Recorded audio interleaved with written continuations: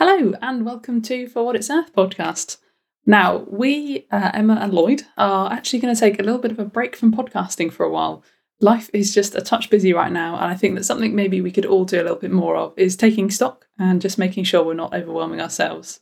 So, in a bid to stop our great podcast algorithm overlords from burying For What It's Earth, I'm actually going to share a couple of oldies but goodies with you over the coming weeks. So these are episodes that we enjoyed making for you at some point in the last few years, which perhaps you might be able to enjoy again, or if you're new here, you might not have heard them the first time round.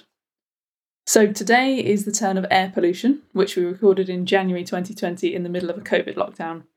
Why this one, you ask? Well, I was lucky enough to work abroad for a month surrounded by mountains and fresh air, and that's a bit of a humble brag, I suppose, but the circular point is that now I've returned home, I've really noticed for the first time how different and unnatural the air smells like in the city that I live in.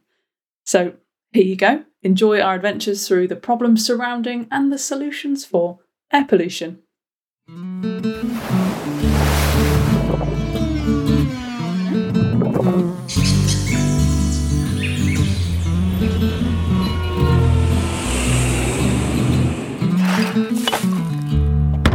Hello and welcome to For What It's Earth podcast, your favourite, absolutely should be favourite by now, environment, climate change, nature, sustainability podcast, where we have a look at the big issues, we try and package them up, make them a little bit bite-sized and ask, is there something we can do to save the planet? I'm Emma. And if it's not your favourite by now, why not? Please write in, we'd love to know. Would we though? Yeah. Would we want to know? Yeah, we do. We'll send out a little 5-point survey, get your thoughts, and then we'll take the survey back, we'll hurt our feelings, and then we'll just keep doing what we're doing anyway. Yeah, pretty much. Okay. We're already making too much work for us. It's January. This is our first episode that we've recorded of the new year, isn't it? Yes, it is. And just to finish your introduction, you're Emma, I'm Lloyd. Great. Sorry, I interrupted at the wrong point. The Christmas break has just left us in tatters. Could you imagine the new listeners just like getting to this point and like, yeah, but who are you? Excuse I don't understand. me, I need to know who's talking in my ears. I can't relate to you yet. Your two mystery voices. So this is the first one of the new year that we've recorded. So hello, everyone. Hello from lockdown. Hello from lockdown. We were just saying before the podcast that the best quote I've seen so far is, "This week is the longest year of my life." It is. And it feels like it. It's the first week of January. So by the time this goes out, Lord only knows what else has happened in the news. I mean, just imagine like the parallels of 2020 where it started off with forest fires and then just went downhill from there, didn't it? This is true. This time last year, you and I were sat in the same room. Do you remember that? In the same room discussing wildfires. And the ones in Australia and California, and then we started talking about flooding because we were having crazy flooding events in the UK. Little did we know what kind of year that was only a year ago. Would have. Goodness me. Anyway, have you made any resolutions? No, because I struggle because everything's pointless anyway. Well, a little bit, yeah. No, nothing's pointless. Everything you do makes a difference. But also, I kind of slightly hate the idea or the narrative that like you can only make big life changes at New Year's. Yeah. But the one thing I am doing this year that is new, that I will be doing hopefully every day, is that my friend got me like a diary several years ago, and then I found it again over Christmas and was like, God knows what's going to happen this year. This is going to be the diary that I keep, but I can't bother to write in it, then so I'm when? going to draw in it every day. Yeah, exactly. Oh, that's a good idea. For 2 minutes before bed every night, I just draw something that's happened in the day, but it's really nice because it makes me think back and think, okay, what one nice thing have I done today? And I'll have forgotten that maybe I spent a whole meeting at work bird watching in the garden with my binoculars instead of listening. And that's lovely. I yeah. have to remember it. So that's and then really presumably when you're big and famous, you then have 365 original drawings that you can auction off. The drawings. January 4th, I genuinely drew Boris Johnson sat holding, delivering the nation's lockdown address. So that one will be a big one. So show us. I'll send you a picture. Yeah, it's terrible. It's truly terrible. But you can tell it's Boris because of the hair. Anyway. Anyway. In regards to the podcast, this thing we're doing, let's get this. Have you done any good things? I have. I'm quite pleased with this one, actually, this week. Go on. So my house is really old, it's really drafty. We've covered this in old episodes. I've insulated the loft and now my home insulation has gone a step further. I bought some really nice fabric and I made a curtain to go across my front door. I saw this. I saw this on your social media because I follow you. Oh, thanks. I was honestly so proud. So proud.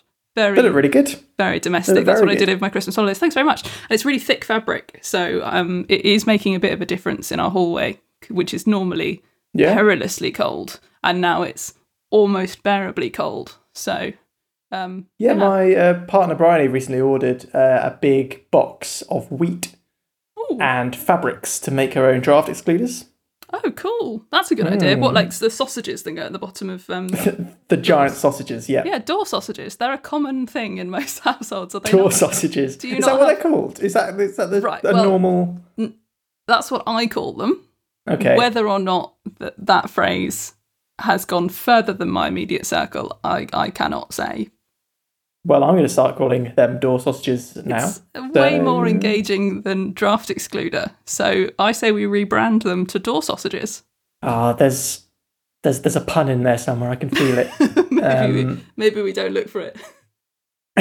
So, well done. That's awesome. Very proactive. What about you? What about you? What have you done? Or are you stealing Bryony's door sausage idea as yours? I can't steal hers, but also I can't say that I've actually really done anything in the last week or two because I've just been sat around eating stuff. The news has been stressful. Because of Christmas, and that's pretty much it. I mean, in terms of... Because we're not supposed to be doing stuff. So sitting around at home... True. It is a good thing. You make me feel so good about myself. Thank you, Emma. In terms of veganism, like veganuary, I have literally, I think any minute now I need to go check up on my vegan blondies that are in the oven. Oh, yeah. How dare you text me immediately before we record and say I'm just putting blondies in the oven? Because you know that whatever I'm having for dinner is going to be really disappointing in comparison. I mean, that's not my dinner, is what I'll say. Well, it should. I don't just eat junk food. Well, it's not junk food if it's vegan, right? Because vegan can only be healthy. Everything vegan is healthy. Yeah, absolutely. Yeah. Yep. So that's as close as I've got into doing a good thing. It's just feeding myself. Let's move on swiftly to our topic of the week, which is air pollution. Yes, we've covered lots of other forms of pollution, and we thought let's give air a go, shall we? So, shall I kick us off with a definition?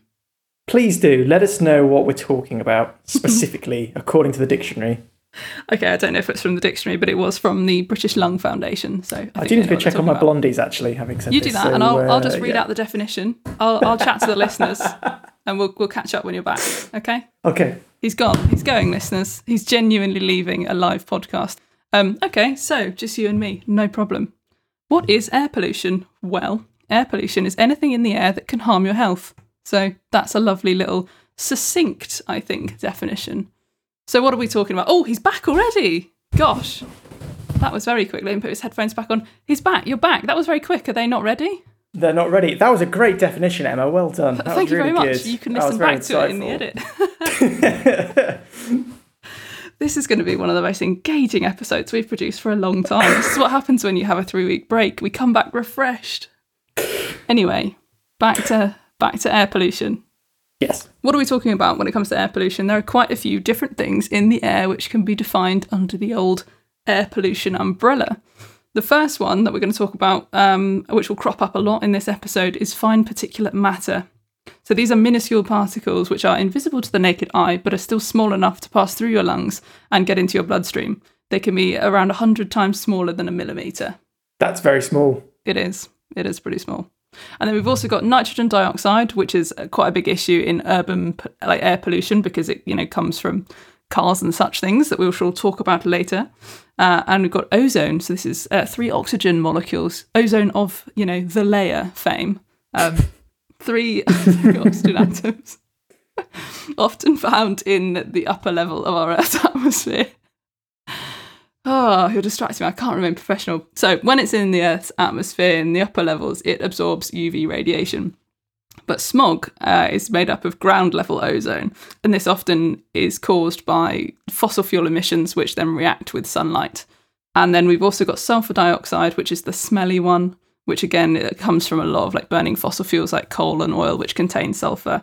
So all of these cause a lot of problems to human health. They will irritate the lining of your airways, and a lot of people that have underlying conditions like asthma or lung or respiratory conditions will be triggered by them and suffer the consequences of said conditions. And it's also important to mention here, isn't it? We're mostly going to be talking about kind of the human impacts, aren't we? Because of course the other thing is that greenhouse gases are also air pollutants, and they directly cause climate change. So we all know about climate change, we all know about greenhouse gases, we've banged on about them enough times. So we're not actually going to go into all of that this episode. We're going to focus on all of these other little nasties, the things that we didn't know about until we started Googling it a couple of hours ago. Days ago, how dare you? Yeah, weeks, several weeks. Yes, so we are going to be focusing much more on the health impacts and the implications for you and me in our daily lives. So, have you got any hard facts for us?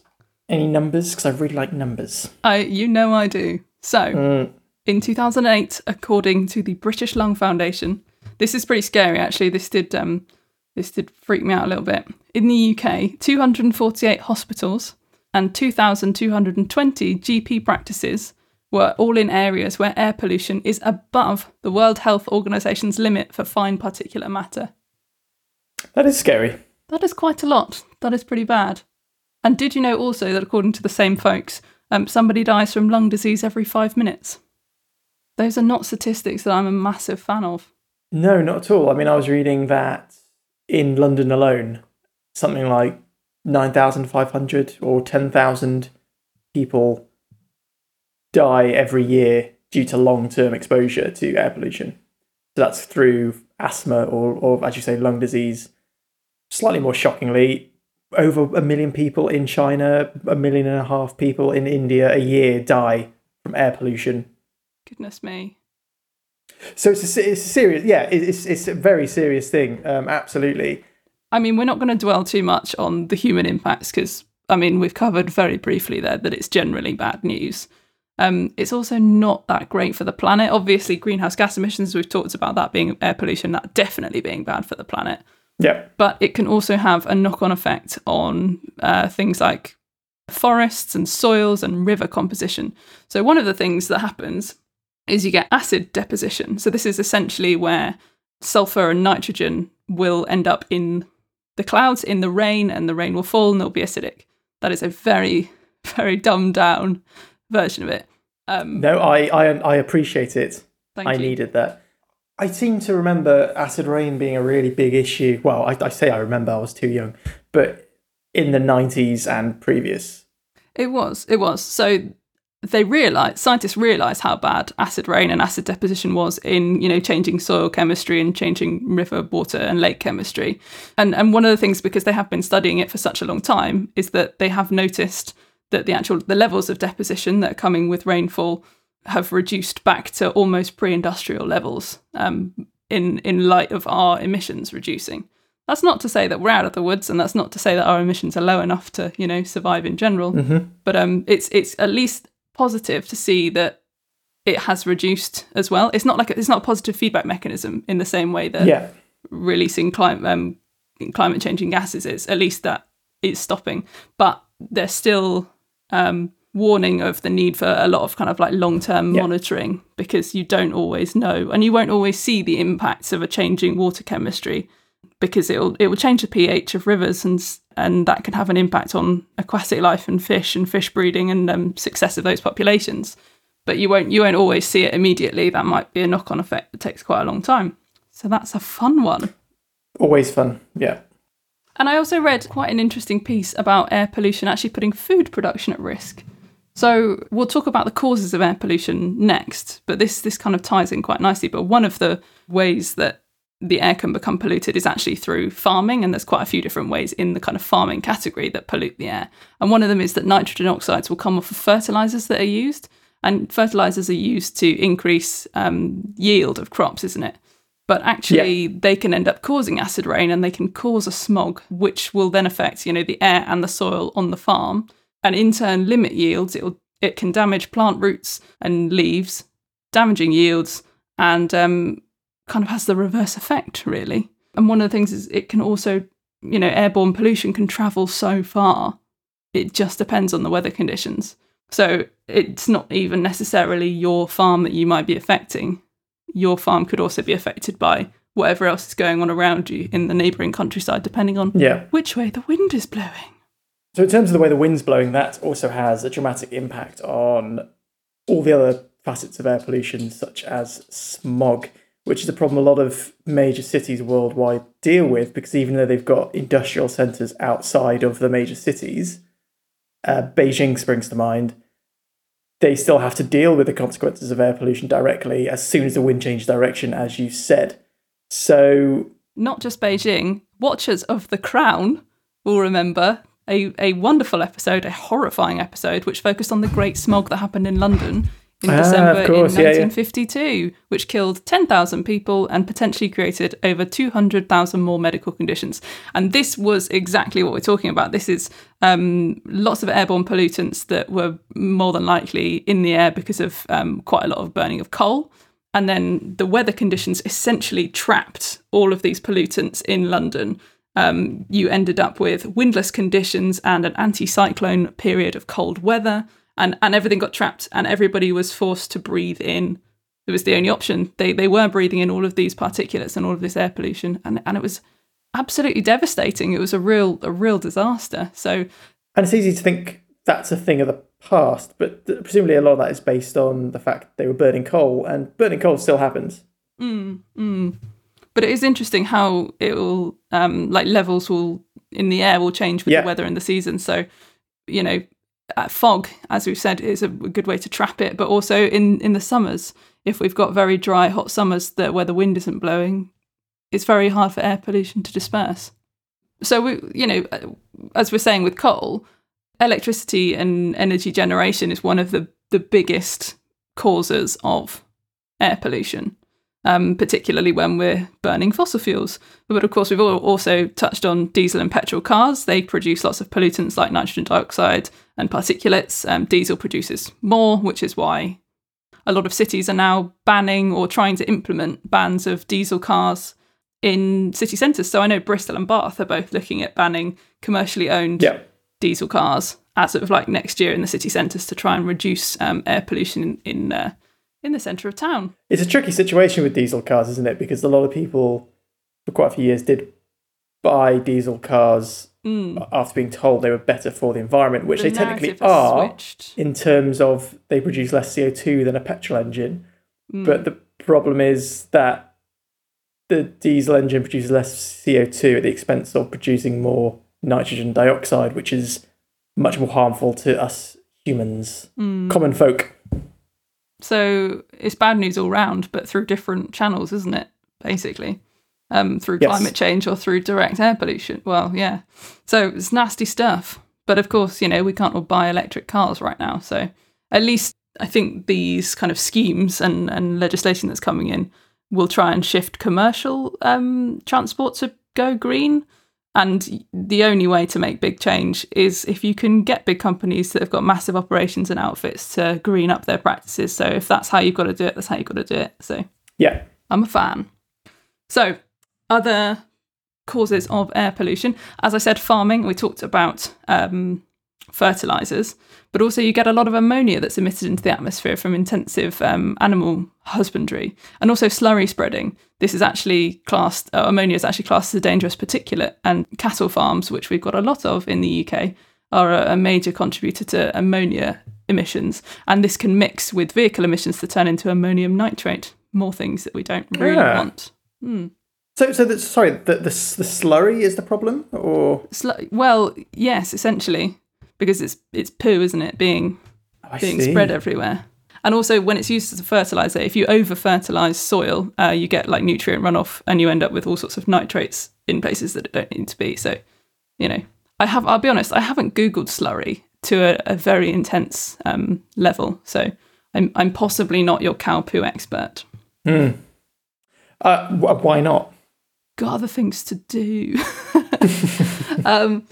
But then also one of the other things with farming is you've got the slash and burn technique, which we don't really use too much in the UK. But if we're looking globally, that's something that has been occurring at a really crazy scale in the Amazon. So this is the literally clearing of land, burning it to raise the ground so that you can use it for agricultural purposes or commercial purposes.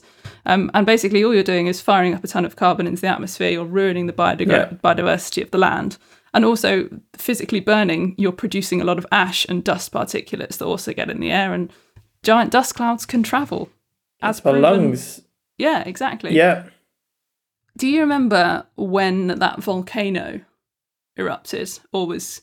Which one? The one in Iceland that grounded the one with a really long flights.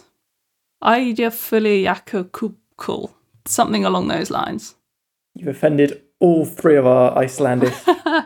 I used Icelandic to know how to spell listeners. it. I know. I apologise. Not my strong point. But you could see that's a really good example of showing like how much air pollution can spread, not just from farm to farm or city to city. It grounded flights all across Europe. Yeah. Because it was releasing so many things into the atmosphere. And actually, that's an interesting one. So volcanoes are a cause of air pollution because natural things can be causes of air pollution too. So pollen is also classed as an air pollutant because to a lot of people it's an irritant and an allergen. All of the hay fever sufferers are shaking their fists at the sky right about now. Yeah. And did you know that if the wind's blowing in the wrong direction, we can have problems in the UK from dust that's blown all the way from the Sahara Desert? I mean, that doesn't surprise me because in the past few years there have been instances of... Well, it was like 3 or 4 years ago. I remember coming out of my house and everything was orange. Do you remember that day? The apocalyptic skies. You're right. So weird. The most eerie thing. I can't even begin to explain it. It's only the slightest tinge of orange change, but it felt so oppressive. It was so odd. It was. You're so used to the sky being something that you know. It's incredibly familiar. And yes, you might not be able to predict the weather, but you've generally seen all forms of sky before. So when it turns orange, like, well, does the world end today? Madness. I mean, transport is one of the biggest polluters. So I think road traffic alone counts for around 20% of UK greenhouse gas emissions, for example. And that doesn't include aviation. Now, what's interesting is I was reading a study in the Netherlands, I think it was, where they had people cycle on exercise bikes just outside an airport, but they put them into like a custom-made lorry, and the air was directly pumped from outside into the lorry. And they had people cycle and see what their lung function was. So after just 5 hours, there was decreased lung function, decreased athletic performance. Heartbeat was slightly irregular. But the effects apparently were very small. So not necessarily like a health hazard to them after those 5 hours. And they can't necessarily say that there's long-term health implications, but you got to imagine there are. If that can happen after 5 hours, this isn't something that the human body just steadily deals with, like living in a hot climate after a while. It's this build-up of particulates, very fine particulate matter. As you said, that is... How small was it, did you say? 100 times smaller than a millimetre. 100 times smaller than a millimetre. Very hard to grasp. And you can imagine those particles just building up in the lungs, which is how you get lung inflammation and lung problems. So basically, what we're saying is all human activity, most human activity as it stands, is causing air pollution. Yeah. Yeah, okay, let's talk indoor air pollution as well. You're not safe if you just come in the house and close your windows. This freaked me out, I'll be honest. This is the part that made me feel a bit strange, because I wasn't expecting to be presented with a website on indoor air pollution. So it's exactly the same thing. It's all about what practices you're doing and what you're pumping into the air. So whether the obvious ones being whether you have an open fireplace or a log burning stove, you're going to have a lot of the same problems as if you were, And there was a warning released just the other day from the time of recording, I was reading, where because they're concerned that so many people are buying log burners, because they are nice, aren't they, to sit around a fire. We've actually got a working fire in our house. It doesn't get much use, but it is quite nice. But the warning is that it increases the indoor particulate matter by 3 times, I think it is. Gosh, yeah. And log burning can account for, I think it's like up to 40% of an urban area's particulate air pollution. So it's surprising. Yeah, you're right. I wouldn't have really thought that just the ash from burning a fire, which seems like the most natural thing in the world, doesn't it? Just a very simple thing that we've done since we walked onto land or crawled onto land. That's a health hazard. Yeah, well, it's not designed to be in an enclosed space, is it? So it's really important to make sure that you're like getting your chimney professionally cleaned at whatever rate you're supposed to be doing that on the regular. But then, so you've also got things like whether you're burning candles or incense in the house, whether you're a smoker. And you've also got to worry about carbon monoxide, which is terrifying and the silent killer. And it's fair to say to use these things sparingly. Yeah. Like your regular, normal insulation and house heating should come first before you decide to light a fire as a last resort or like an occasional thing. But one of the other things that I read about as well was volatile organic compounds, which has come up when we've had a look ourselves at like sustainable building practices. But basically, you can find volatile organic compounds, which will come in a lot of products like cleaning products. So you've got acetone, you've got formaldehyde, the thing that they use to preserve bodies, and in cleaning products, or like bleach-based cleaning products. And a lot of the kind of the volatile compounds that will come off of those will end up in the air and are known to irritate lungs. So you can actually buy like paint that's low VOC, low volatile organic compound, or is water-based. If you're decorating, because some people will find that actually using a certain paint will irritate their lungs and their asthma will flare up. Or you can switch to like natural cleaning products which have got less chemicals in. So it's actually quite scary. One of the best things I guess you can do is open the windows regularly and let the outdoor air pollution in and let the indoor air pollution out. Get that fresh air. Yeah, exactly. I mean, in terms of wider solutions to everything we've been talking about, you can sort of block them into two main things, which are either to remove these things at the source or remove them from the air. So scrub these pollutants from the air. I'm not really going to talk about removing them from the air because we have talked about it before. It has come up, for example, in Inventive Solutions episode we did this time last year. So yeah, I'm going to talk more about how we can stop these things getting to the air in the first place. So we have passed laws in this country. So 2008 directive was an EU-wide effort to have a legally binding threshold. And yet in the UK, we still regularly exceed that. So it becomes illegal. Despite the fact in 2016, the UK Supreme Court, it tried to intervene and say, you actually have to do this. Like, this isn't just like a verbal agreement with your mates down the pub. Yeah. That thing you signed, you got to do it. You got to do it. So, as we said, road transport is a huge contributor to air pollution, and it's the primary contributor to NO2 emissions in the UK. So, when you're reducing emissions from road sources, you've got three main things you can do. First of all, cycle. We can all cycle, I imagine. Possibly. Hopefully. I mean, it depends if you've got a bike, I suppose. But perhaps that's a privilege of upbringing, Lloyd. You can't make these assumptions of everybody. No, that is actually very true, and I'll get on something similar to that later.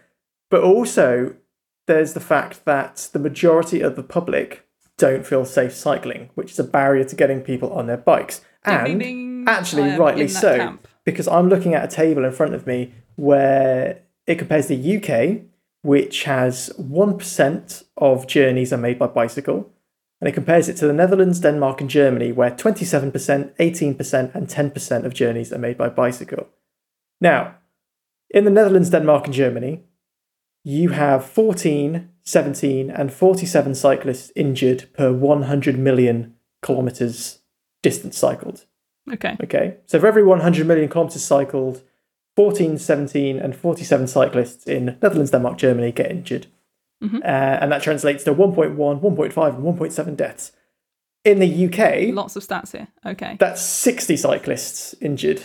That's a lot. And 3.6 deaths. So that's in absolute numbers as well. So despite the fact we only make up 1% of our journeys, we still in absolute numbers have 4-5 times as many cyclists injured because it's not safe. You're like, I don't want to cycle anywhere around where I live because the cycleways just kind of end abruptly for no reason. They like crisscross. And actually, Swansea, to be fair, is pretty good for cycling. There's a really good cycleway that goes all around the seafront, but that doesn't necessarily go in a city in the same way. Get you to places you need to be. Bristol and Bath are both relatively good, I've heard, in terms of cycling. Yeah. But I am genuinely terrified to cycle. If I've not been somewhere before, there's no way I'm going to cycle. I'll walk, even if it takes me an hour and a half. Yeah, we haven't got the relationship in this country, have we, between cyclists and... Because it's not just cyclists, it's other road users don't really know how to drive properly around cyclists and give them the benefit of safety. But if we were to increase cycling, if you just took central London, so not even a whole London, central London, if 14% of journeys were made by bicycle, NO2 emissions would be reduced by almost a third. That's amazing. And again, that's in absolute numbers. And actually, you'd get lower emissions because the cars that are still left on the road aren't in gridlock. They're not going to be stood there waiting engines on. Good point. Yeah, so interesting. At the risk of babbling on, I'll go on to the next point. So that's cycling. The next one is electrification. So that's whether electrification of public vehicles or private vehicles. That needs to happen. Especially in terms of public vehicles, a lot of our vehicles in the UK are powered by diesel. And I know there are schemes to sort of improve the engines, sort of like a refurbishment scheme and things, but yeah, we could all do with electrifying our modes of transport. But the thing is, even if you've got an electric car, which is prohibitively expensive. And yeah, obviously better for emissions and things, especially greenhouse gas emissions, you still don't eliminate air pollution, because you've got tyre wear, you've got brake wear, you've got road degradation beneath you as well. All those things release particulates that go into the air. So the bigger solution is to reduce the journeys we're making in the first place. And I wonder whether with lockdown and COVID and the shift to home working, maybe we'll see an improvement in that. I'm really interested as to whether a lot of these habits will stick and whether we genuinely will see a new way of living and working. I really am hopeful. Yeah, but also slightly nervous that it won't. Absolutely, I agree. Moving on from changes to our road habits, we can also look to ecological interventions. In particular, use of green spaces, especially vertical green spaces. So vertical vegetation can help not just in absorbing air, but in disrupting airflow. So this is quite cool. So, well, I say cool. Tall urban buildings and like urban areas create what those people call street canyons. Okay. Which makes sense. Like compared to a natural area, we've completely altered the airflow in a given place. True. So these street canyons, the tall buildings, effectively work to stop these particulates dispersing into the air quickly when they do occur and they are created. So vertical vegetation can reduce street level pollution, stop that hanging around by 40 to 60%, depending on which pollution we're talking about, because it just disrupts that stagnant flow and it disrupts the flow of staying downwards. And you can also use them, which is quite a cool idea, as like barriers. So if you've got a vulnerable area like a school or care home areas, that sort of thing, you can have much more vegetation growing, much more vertical vegetation to provide a physical barrier between these places, which seems like quite a good idea. That's really cool. Talking of vulnerable areas and people, one of the things that the British Lung Foundation was talking about in terms of solutions and things that, well, not necessarily solutions, but something that they wanted to see moving forward was better investment in air quality monitoring for places where vulnerable groups will gather. So like you said, schools, hospitals, but also, health centres. And if their argument was that if they made that data publicly available, people could make an informed decision about where they would like to receive care. Because a lot of, the statistics that we started the episode with was the amount of hospitals and GP surgeries that are in, very high risk air quality areas. So if you could have the option of going somewhere that maybe wasn't going to be as triggering for you if you were vulnerable, that might be a really interesting, again, not solution to the overall problem, but a personal solution. I think it could lead to a bit of a solution, because if that data is publicly available and people are making choices that harm the economy, in quotes, Then they'll listen. Then someone will have to listen, because they'll be like, oh, people are actually making decisions based on this now. Oh no, we have to do something. Good point. Can I quickly jump back to cars? Of course. I was looking, and Friends of the Earth say that government should be helping people scrap their old cars, basically, which is fair enough, because we've got things like, as you're saying, ultra low emission zones, clean air zones, which are great, really good ideas. But the problem is they affect people disproportionately. So people who can't afford to get a new car, they're not going to suddenly be able to afford a year on the tube, are they? Because it's flipping expensive. So what are you supposed to do if, like, you've built your life now around that commute? In part because in the past you've been encouraged to buy a diesel car, for example. So something needs to happen to level the playing field. And Friends of the Earth believe that the government should be using a scrappage scheme. And I think there was one quite a few years ago from the government, but that has stopped. And I think they've also stopped subsidies for electric cars, haven't they? Have they? That's what we were discussing in the electric car episode a while back.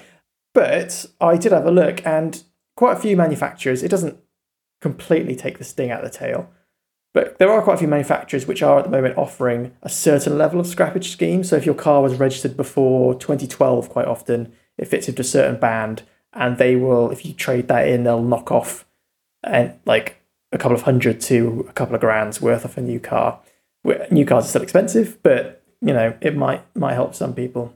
And now is probably, I think, a good time maybe to mention Ella Kizzy Deborah.